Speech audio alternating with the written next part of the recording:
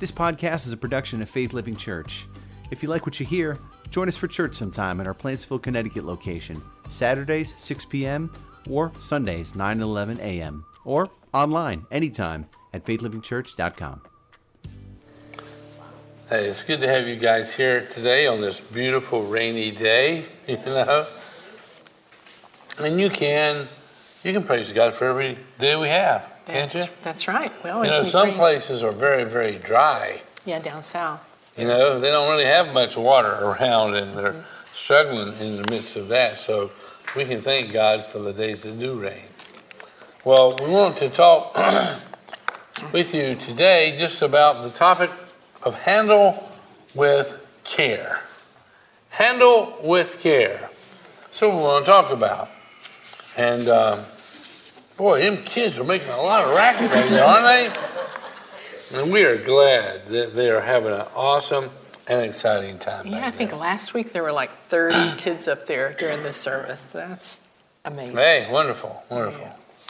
Shane Claiborne, who has taken the gospel beyond the streets of Philadelphia to the slums of Calcutta, India, and the war zones of Iraq, describes how God revealed himself through the homeless to him.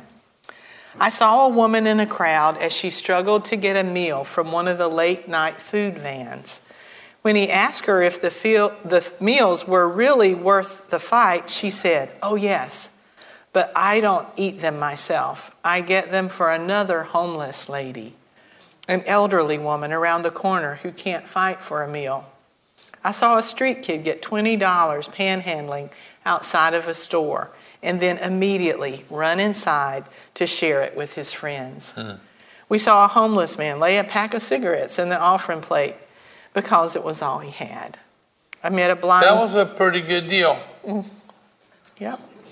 I met a blind street musician who was viciously abused by some young guys who would mock her, curse her, and one night even sprayed Lysol in her eyes as a practical joke. As we held her that night, one of us said, "There are a lot of bad folks in the world, aren't there?" And she said, "Oh, but there are a lot of good ones too. And the bad ones make the good ones seem even sweeter." We met a little girl who was homeless and asked her what she wanted to do when she grew up. "I want to own a grocery store," she said. We asked her why, and she said, "So I can give out food to all the hungry people." We see here demonstrated in the lives of these homeless people that they were living beyond themselves. They were handling other people with care, caring for others. Proverbs 19:17 says, if you help the poor, if you're generous, what he's talking about, you're lending to the Lord, and he will repay you. That's pretty, eye-opening there. God takes it personal. When you help a poor person, that kind of generosity, you are lending to the Lord. Lending, use the word lending to the Lord, and Almighty God will repay you. That's what he tells us there. And he repays you multiple times over. He really does. He genuinely does. Jesus cares to heal and to feed people, and therefore they listen to him as Jesus was meeting the needs of others. God blesses those who care for the poor, the needy, and the hurting. Ann Landers, she said, "I am 46 years old, divorced with 3 grown children.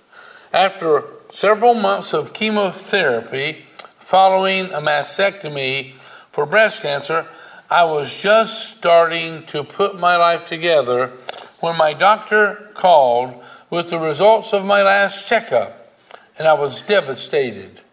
More cancer.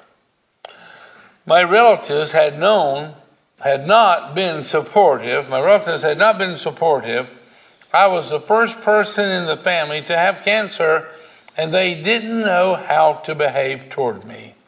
They tried to be kind, but I had the feeling they were afraid it was contagious.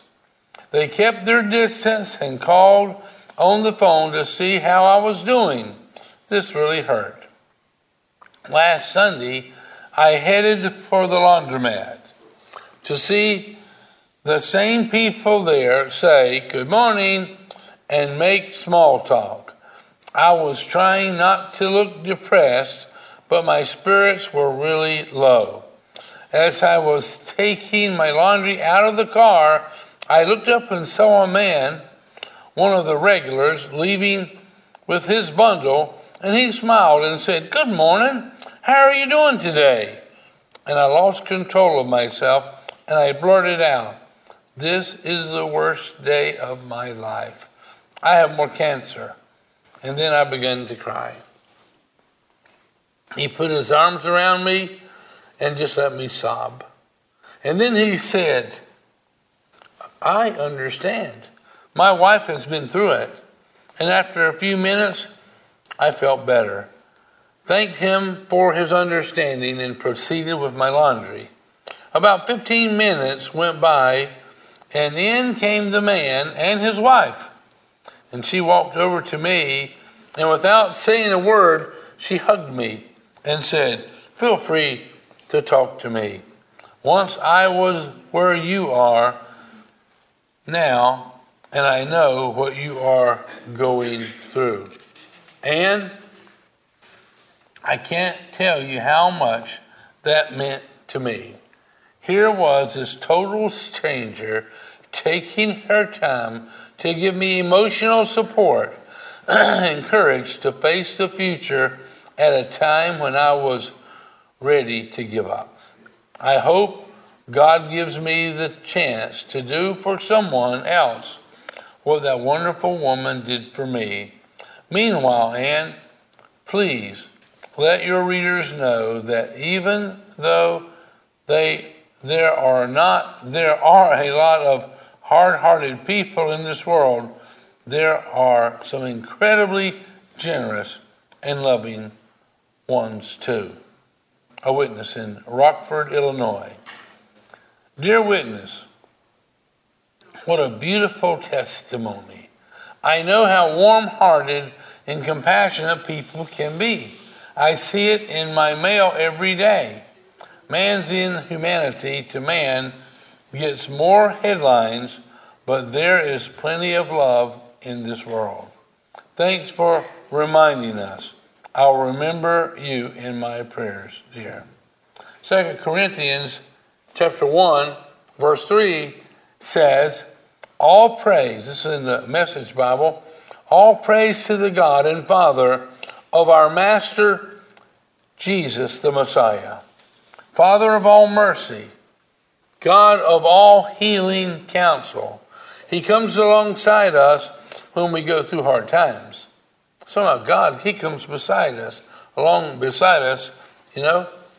before you know it, He brings us alongside someone else who is going through hard times so that we can be there for that person just as God was there for us.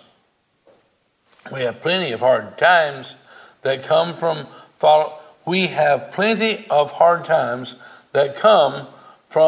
following the Messiah, but no more so than the good times of His healing comfort. We get a full measure of that too. The world is full of lonely and hurting people, and it's also full of caring people. People don't care what you know until they know that you care. Jesus healed the sick, showed that He cared. Jesus fed the hungry, showed that He cared. Jesus met the needs of people, showing that He cared. The miracles that Jesus performed were always to meet somebody's need, whether it was healing they needed for their bodies or deliverance from the oppression of the devil or whatever it was. He was always there to meet needs. And He does comfort us. He does. Through our trials so that we can comfort others in the midst of theirs. Rena Garcia, 24, is a wife, mother of 2 preschoolers, and a full-time nanny for 2 other children. She is busy, but her favorite part of the day is when she goes out to perform random acts of kindness. Random acts of kindness. Can anybody do those? Anybody can do those. Random acts of kindness. She and her husband, Aaron, are part of RAOK, Random Acts of Kindness, through which Christians seek to anonymously bless other people in the name of Jesus. They have even started a website to help share ideas, www.raoked.com. Some of these ideas include leaving a roll of quarters at the laundromat. I wonder which laundromat they leave those at. I was just wondering. Paying for the person behind you at a drive-thru. Leaving grocery gift cards in mailboxes. Paying rent for a family in need. Handing out water or sports drinks on a biking trail. When you think about it, those are some wonderful ideas, and there's all kinds of things you can do that doesn't, take all your money, but you can show people that you care. you could stop and help somebody shovel snow. Especially if you see somebody. Oh, what was our address again? Just teasing. Also, how many here have ever been the recipient of a random act of kindness? Somebody did something for you that just, doesn't it blow you away when that happens? It's just amazing. We've told the story of when there's a family in our church who lets us go to their cottage in Nantucket in the end of fall into winter. And so we were there. It was in 2020 because the pandemic was kind of still underway, and you had to keep your distance everywhere you went. But we were in a Cumberland Farms, and we got a cup of coffee and a few snacks, and we were in a long line. And when the guy in front of us got to the cashier, he turned and looked at us. We were probably about 6 feet away from him, and he said, "I want to pay for that couple's coffee and their snacks." And we're like, "Oh, no, you don't have to do that." And he didn't know us. He had no clue. And he said, "No, this is what I want to do." So he paid for it and just blew us away. I mean, we cried when it went to the car. We're so overwhelmed by the love of God in that. It was just amazing. And then more recently, in the last year, we had taken we were out to eat with a couple people at 2 different restaurants, during the course of a couple of months. And as we were sitting there, one of the guys from our church, we haven't seen much of him during the pandemic, but he came by and waved and said hi. It was so good to see him. And then when we got ready to pay for our check, the waitress said, "Oh no, that guy paid for it." Well, lo and behold, a few weeks later, we were at a different restaurant, and he came by and waved at us and said hi, And again, and we weren't trying to find him at a restaurant either, so you know that. See where he's going now. Yeah. And it really blew us away. But we've been also the ones who have done those kinds of things. And it's fun either way you do it. It's fulfilling either, whether you're on the receiving end or the giving end, and we're encouraging people about, especially now as the weather would be getting colder and they're doing a lot of road construction, to maybe get a hot cup of coffee and give it to a policeman. But a former policeman said they may just dump it. They may not trust you in these days that you're living in. And we understand that, but you can get them a card a gift card or a Gatorade that's sealed, or a Starbucks that's sealed, like the Frappuccinos or something like that.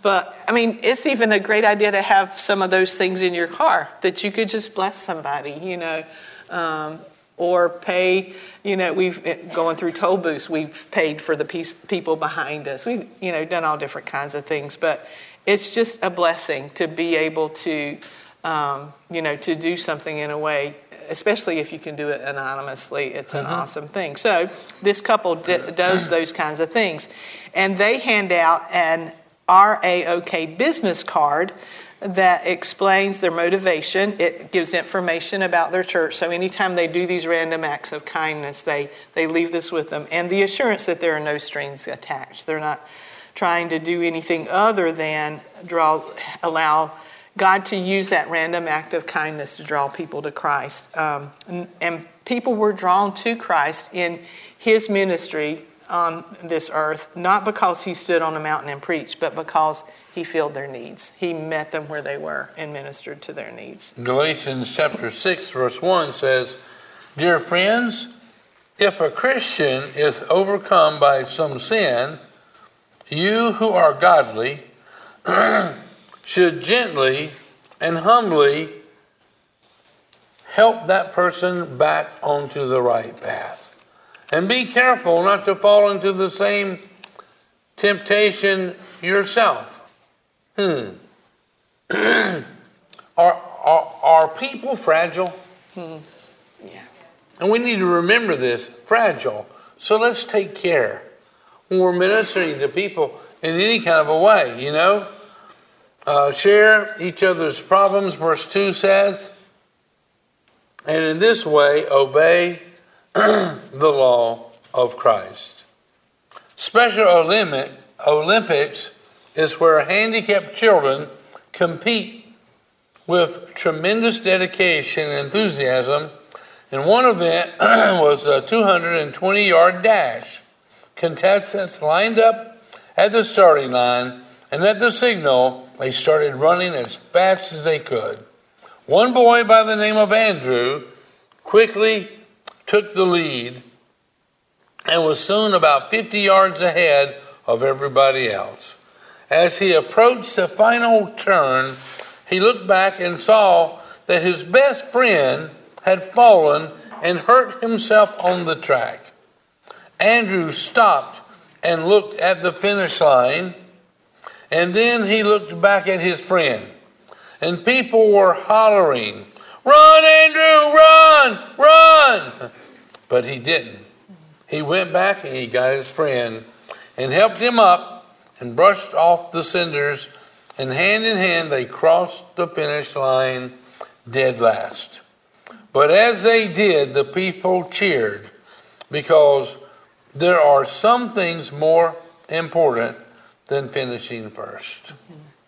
Ecclesiastes chapter 4, verse 9 says, "Two people can accomplish more than twice as much as one.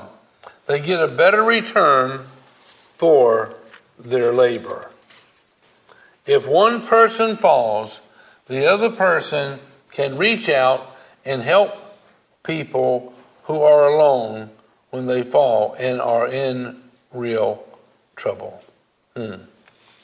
Humans can't survive alone. Dr. Leonard Kammer, a psychiatrist who specialized for 30 years in treating depressed persons, said, "The human being is the only species that cannot survive alone. The human being needs another human being, otherwise he's dead. A telephone call to a depressed person can save a life. An occasional word, a 10-minute visit can be more effective than 24 hours of nursing care. You can buy nursing care, but you can't buy love." Galatians chapter 6, verse 3 says, "If you think you are too important to help someone in need, you're only fooling yourself. You are really a nobody." You know, Andrew, he didn't win the race, but he was a winner. And everybody cheered him on as he went and helped up his friend. Galatians chapter 6, verse 4 says, "Be sure to do what you should." And we remember this guy who had some handicaps his own self, but he did what he should do. He stopped and he helped a friend who had fallen down. That's something we need to remember. We should do what we should do. That's really the case. For then you will enjoy the personal satisfaction of having done your work well, and you won't need to compare yourselves to anyone else. Helping someone is a higher honor, than a trophy. Winning a trophy for winning a race or something another. It's more blessed to give love than to receive a trophy.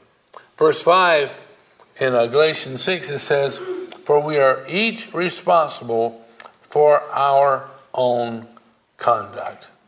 Luke chapter 6, verse 31 says, "Do for others as you would like them to do for you. So we should always keep others in mind. That's the golden rule. We learned that when we were kids. You're right.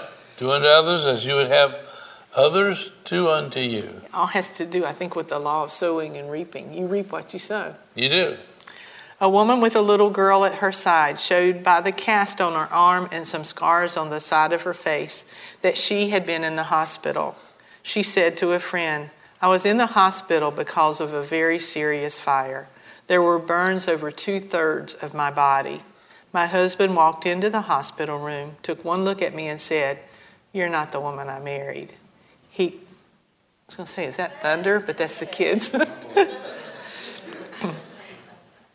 My husband walked into the hospital room, took one look at me and said, "You're not the woman I married." He left her to marry someone younger and more beautiful. Human love says, as long as you stimulate me, as long as I can be proud of you, as long as you're beautiful, I can love you. If you change, my love for you changes. That's so wrong. It's heartbreaking. Don't say, "I love you," because you are so beautiful. What happens when that beauty changes? So we can say something else that will continue to add, wealth and beauty to our lives. Hebrews chapter 13, verse 5 says, "Stay away from the love of money." Just don't fall in love with it. Be satisfied with what you have, for God has said, "I will never fail you." Now, Almighty God says that. I will never fail you. I will never forsake you. So we can say with confidence, "The Lord is my helper, so I will have no fear. What can mere people do to me?" So even though humans may fail us and abandon us, God will never do Never. He never will. Matthew chapter 24, verse 3 says, "Later, Jesus sat on the slopes of the Mount of Olives. His disciples came to him privately and asked, 'When will all this take place? And will there be any sign ahead of time to signal your return and the end of the world?' And Jesus told them, 'Don't let anyone mislead you, for many will come in my name, saying, I am the Messiah. They will lead many astray. And wars will break out near and far, but don't panic. Yes, these things must come, but the end won't follow immediately. The nations of the kingdom will proclaim war against each other, and there will be famines and earthquakes in many parts of the world. But all this will be only the beginning of the horrors to come." Verse 11 says, "And many false prophets will appear and will lead many people astray. Sin will be rampant everywhere, and the love of many will grow cold." I think we're seeing that in the day that we're living in now. The love of many will grow cold. I was reading an article about a lot of the horrors and the atrocities that the hostages that have faced over in Gaza, and especially the young children. They were treated so badly. And, the love of many has grown cold. People are just hating instead of caring and handling people with care. And we see that in the day that we're living now. Luke chapter 10, verse 25. It says, "Just then a religion scholar stood up with a question to test Jesus. 'Teacher, what do I need to do to get eternal life?' And Jesus answered, 'What's written in God's law? How do you interpret it?' And the man said, 'That you love the Lord your God with all your passion and prayer and muscle and intelligence, and that you love your neighbor as well as you do yourself.'" You dare to care. And there's a cross back up there behind our screen there. And when you think about it, that the vertical beam is loving God. as the vertical beam is pointing upward, it's talking about how much we love Almighty God. And the horizontal beam that runs from left to right is showing us that we love our brothers and our sisters on each side of us. It reminds us how God loves us and how we ought to love one another. Verse 28 says, "Good answer," said Jesus. "Do it and you'll live." Looking for a loophole, he asked, "And just how would you define a neighbor?" How would you define a neighbor? Have you ever thought about that? Verse 30 says, Jesus answered by telling a story. There was once a man traveling from Jerusalem to Jericho. And on the way, he was attacked by robbers. They took his clothes, they beat him up, and they went off, leaving him half dead. They cared for no one but themselves. And luckily, I don't really know if it was luck or not, but luckily the verse says here, but luckily a priest was on his way down the same road. But when he saw him, the guy who'd gotten beaten up really bad, he angled across to the other side. He was coming down the same side of the road where there was a guy there, but the priest, he walked across the other way. Why? Because if he touched someone in that condition, it would make him spiritually unclean. And he didn't want to do something that would make him spiritually unclean, so he didn't help a guy who genuinely needed some help. But Jesus often did touch the untouchables. He surely did. When he, came upon someone who had leprosy, who had maybe not ever been touched in years, he reached out and touched them. Mm-hmm.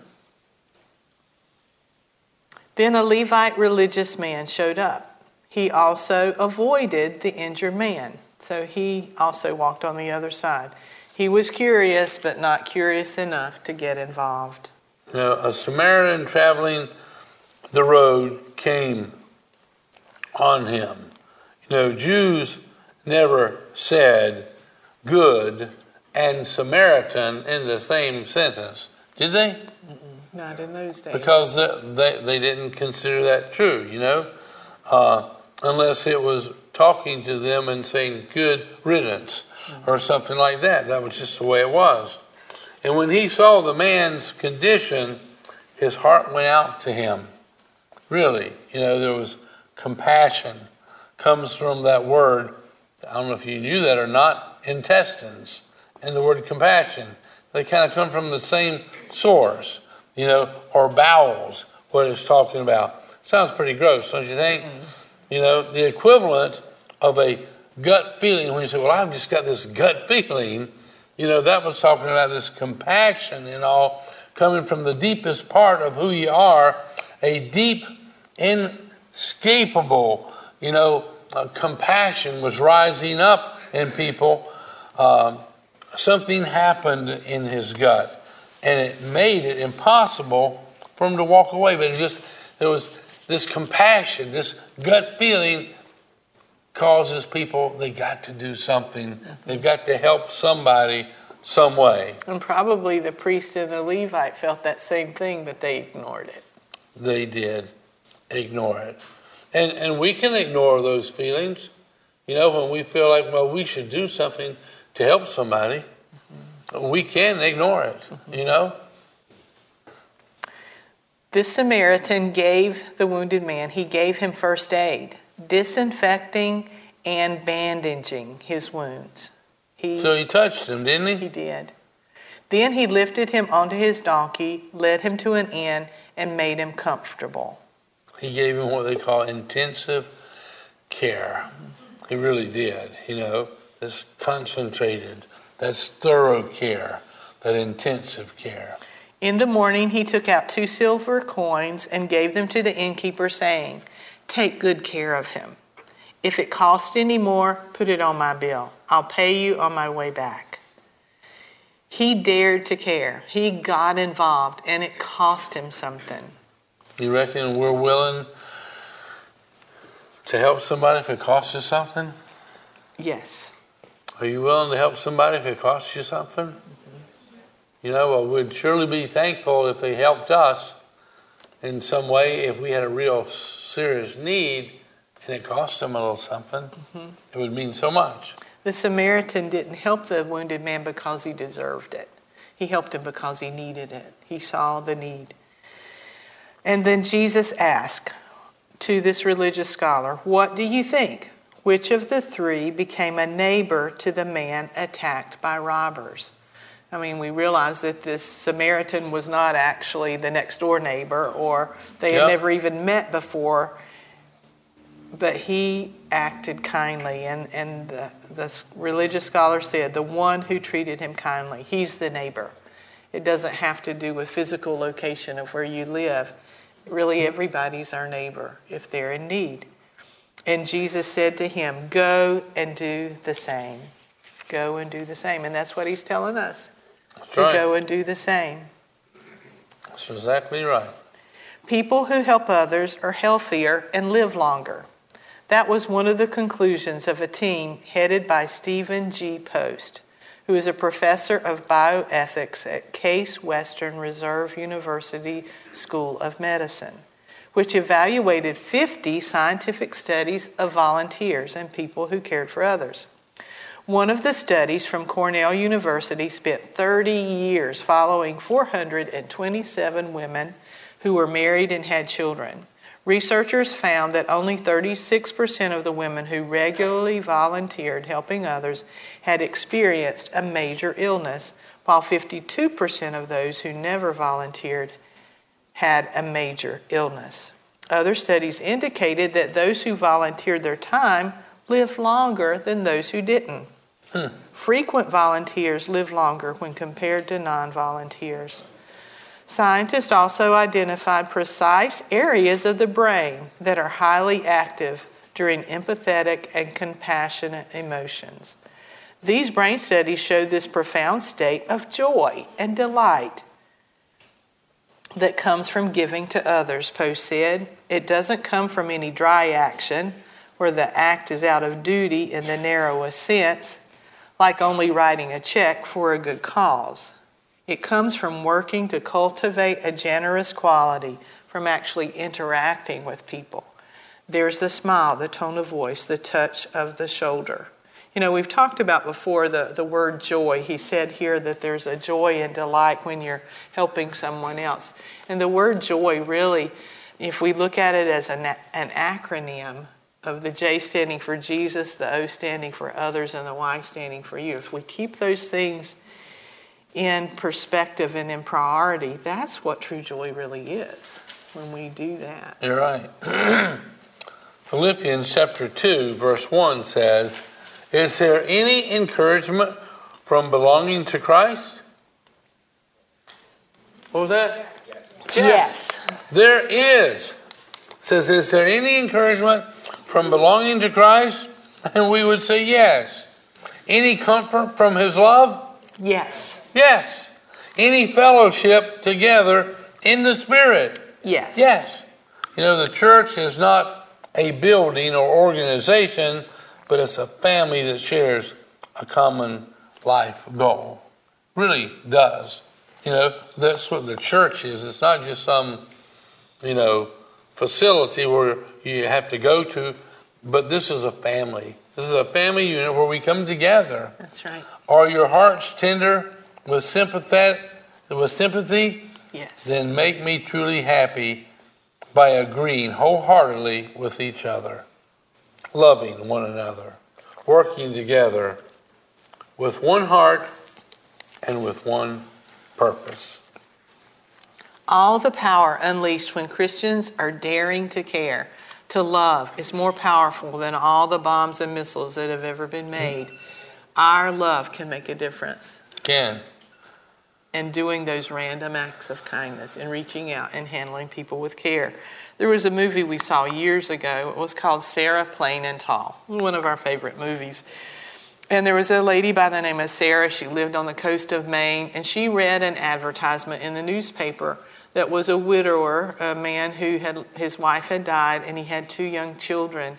And he was asking for someone, a woman, to come and to help him with his children, to become a mother to them, and to make a difference. That was the term that he put in the ad. And she responded to that. But will you be someone who makes a difference in the lives of Not others? that you have to marry somebody. Yeah. You know? But we can make a difference in the lives of people that are in need. Some way. In some way, somehow, we can do that. In verse 3 of Philippians chapter 2, it says, don't be selfish. Don't live to make a good impression on others. Be humble, thinking of others as better than yourself. Don't think only about your own affairs, but be interested in others too and what they are doing. Listen to these words of a taxi cab driver. Because I drive the night shift, my cab often becomes a moving confessional. Passengers climb in, sit behind me in total. Where's Mark at? Is Mark here? No. He's already left. He told me, Pastor Ron, I'll tell you how to say that word because you said it. And now I can't remember it either. Anonymity? Is that Anonymity. Right? Where's the teacher here? It's like being anonymous, but it's anonymity. Yes. Thank you. Why is that so hard to say? Oh, anyway, anonymity. Anyhow, let me start back over here. Passengers climbed in, sit behind me in total anonymity, and tell me about their lives. I encounter people whose lives amaze me, ennoble me, make me laugh, and sometimes cry. But none touched me more than a woman I picked up late one August night, responding to a call from a small brick fourplex in a quiet part of town. I assumed I was being sent to pick up some partiers or someone who had just had a fight with a lover or a worker heading to an early shift at some factory in the industrial part of town. When I arrived at 2:30 a.m., the building was dark except for a single light in a ground floor window. Under these circumstances, many drivers will just honk once or twice and then drive away. But I had seen too many impoverished people who depended on taxis as their only means of transportation. Unless a situation smelled of danger, I always went to the door. This passenger might be someone who needs my assistance, I reasoned to myself. So I walked to the door and I knocked. Just a minute, answered a frail, elderly voice. After a long pause, the door opened. A small woman in her 80s stood before me. She was wearing a print dress and a pillbox hat with a veil pinned on it, like someone out of the 40s. The apartment looked as if no one had lived in it for years. All the furniture was covered with sheets. There were no clocks on the walls, no knickknacks or utensils on the counters. In the corner was a cardboard box filled with photos and glassware. Would you carry my bag out to the car? She asked, and I took the bag and then turned to assist her. She took my arm and we walked slowly toward the curb. She kept thanking me for my kindness. It's nothing, I told her. I just tried to treat my passengers the way I would want my mother treated. Oh, you're such a good boy, she said. And when we got in the cab, she gave me an address and then asked, could you drive through downtown? It is not the shortest way. I answered quickly, oh, I don't mind. She said, I'm in no hurry. I'm on my way to hospice. I looked in the rear view mirror. Her eyes were glistening. I don't have any family left, she continued. The doctor says I don't have very long to live. I quietly reached over and I shut off the meter. What route would you like me to take? I asked. And then for the next 2 hours, we drove through the city. She showed me the building where she had once worked as an elevator operator. We drove through the neighborhood where she and her husband had lived when they were newlyweds. She had me pull up in front of a furniture warehouse that had once been a ballroom where she had gone dancing as a girl. Sometimes she asked me to slow down in front of a particular building or a corner, and she would sit staring into the darkness, saying nothing. As the first hint of sun was creasing the horizon, she suddenly said, I'm tired, let's go now. We drove in silence to the address that she had given me. 2 orderlies came out to the cab as soon as we pulled up. Watching her every move, they must have been expecting her. I opened the trunk and took the small suitcase to the door. The woman was already seated in a wheelchair. How much do I owe you? She asked, reaching into her purse. Nothing, I said. You have to make a living, she answered. There are other passengers, I responded, almost without thinking. I bent down and gave her a hug. She held onto me tightly. You gave an old woman a little moment of joy. She said, thank you. I squeezed her hand and then walked into the dim morning light. Behind me, a door shut. It was the sound of the closing of a life. I didn't pick up any more passengers that shift. I drove aimlessly, lost in thought. For the rest of that day, I could hardly talk. What if that woman had gotten an angry driver or one who was impatient to end his shift? What if I had refused to take the run or had honked once and then driven away? I don't think that I have done anything more important in my life than to give that woman a ride. We're conditioned to think that our lives revolve around great moments. But great moments often catch us unaware, beautifully wrapped in what others may consider a small one. People may not remember exactly what you did or what you said. They will always remember how you made them feel.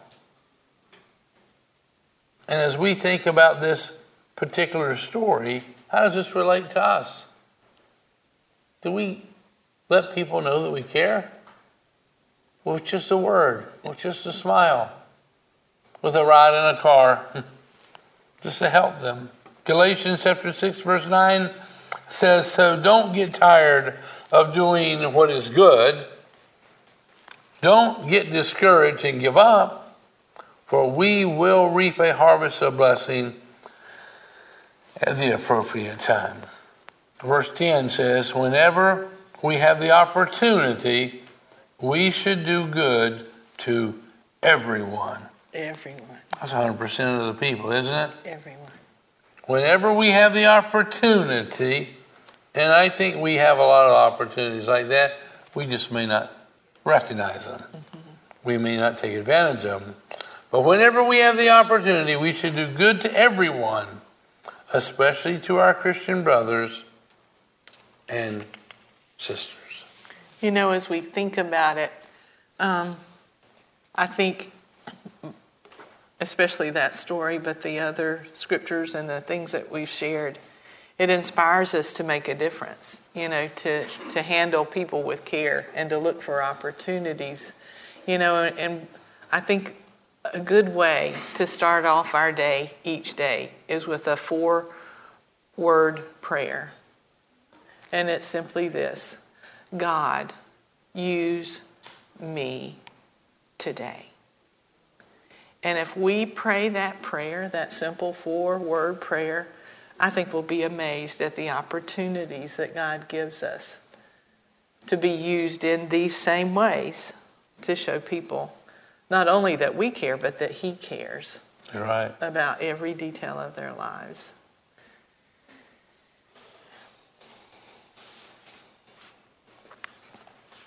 You lived next door to me for years. We shared our dreams, our joys, our tears. A friend to me, you were indeed, a friend who helped me when in need. My faith in you was strong and sure. We had such trust as should endure. No spats between us ever rose. Our friends were alike, also our foes. What sadness then, my friend, to find that after all you weren't so kind. The day my life on earth did end, I found you weren't a faithful friend. For all those years we spent on earth, you never talked of the second birth. You never spoke of my lost soul and of the Christ who could make me whole. I plead today from hell's cruel fire and tell you now my last desire. You cannot do a thing for me. No words today my bonds will free. But do not err, my friend, again. Do all you can for souls of men. Plead with them now quite earnestly, lest they be cast in hell with me. And I don't know if you have really thought about it very much, but there is a real place called heaven that God has made for those who put their trust in His Son Jesus. And there is a real place called hell that people who have no time for God, they'll end up in that kind of a place. So to be a good neighbor, it's not just being there, but it's also sharing what Christ has done. Yeah. That will make a difference for eternity. You know, I know they used to have commercials and things back when we were growing up, and the saying was, don't let friends drive drunk. You know, friends don't let friends drive drunk, I think was the way it went. Well, friends don't let friends go into eternity without knowing Christ. That's right. You know, Is there anything more important than going to heaven when you die? No. There's absolutely nothing. And the people who we care about, friends, family, neighbors, you know, I think each and every one would appreciate if we at least pointed them toward Jesus, who forgives all of our sins. And Christmas is a great time to share with people about Christ. You're right. You know, and even an opening statement to begin that conversation is to say, you know, I have received the best gift ever. You know, and they'll say, oh yeah, what was that? And then you can tell them about the gift that you've received of eternal life through a relationship with Jesus Christ. It's that simple. It really is, and it's really that important. Ain't nothing more important. I've led thousands of people to Christ in my life, and I'm going to tell you, each one of them was more important than catching a big fish, harvesting a big deer, and all the other accomplishments I may have done, but to lead someone to Jesus and them experience the relationship that I have with Him. And that's just simply just to be forgiven, because God loves us and He forgives us all. And I think before we dismiss, we would like to pray with everyone just to reaffirm our faith in the Lord Jesus Christ and allow those who may be watching online or here with us today may be praying for the very first time, and asking Jesus to come into their life. There's nothing more important than that. That's right. So would you lead us in a prayer? I will. Let's pray. Dear Heavenly Father. Dear Heavenly Father. I believe that you love me so much. That you love me so much. That you love the world so much. That you love the world so much. That you sent your only Son. That you sent your only Son. Jesus Christ. Jesus Christ. To die on the cross. To die on the cross. To pay for my sins. To pay for my sins. And the sins of the world. And the sins of the world. I'm sorry for my sins. I'm sorry for my sins. Please forgive me. Please forgive me. Today, I receive Jesus Christ as my Lord and Savior. And I thank you that He not only died for me, but He rose again. To give me victory over sin. And a new life. I receive that new life today. In Jesus' name. In Jesus' name. Amen. Amen.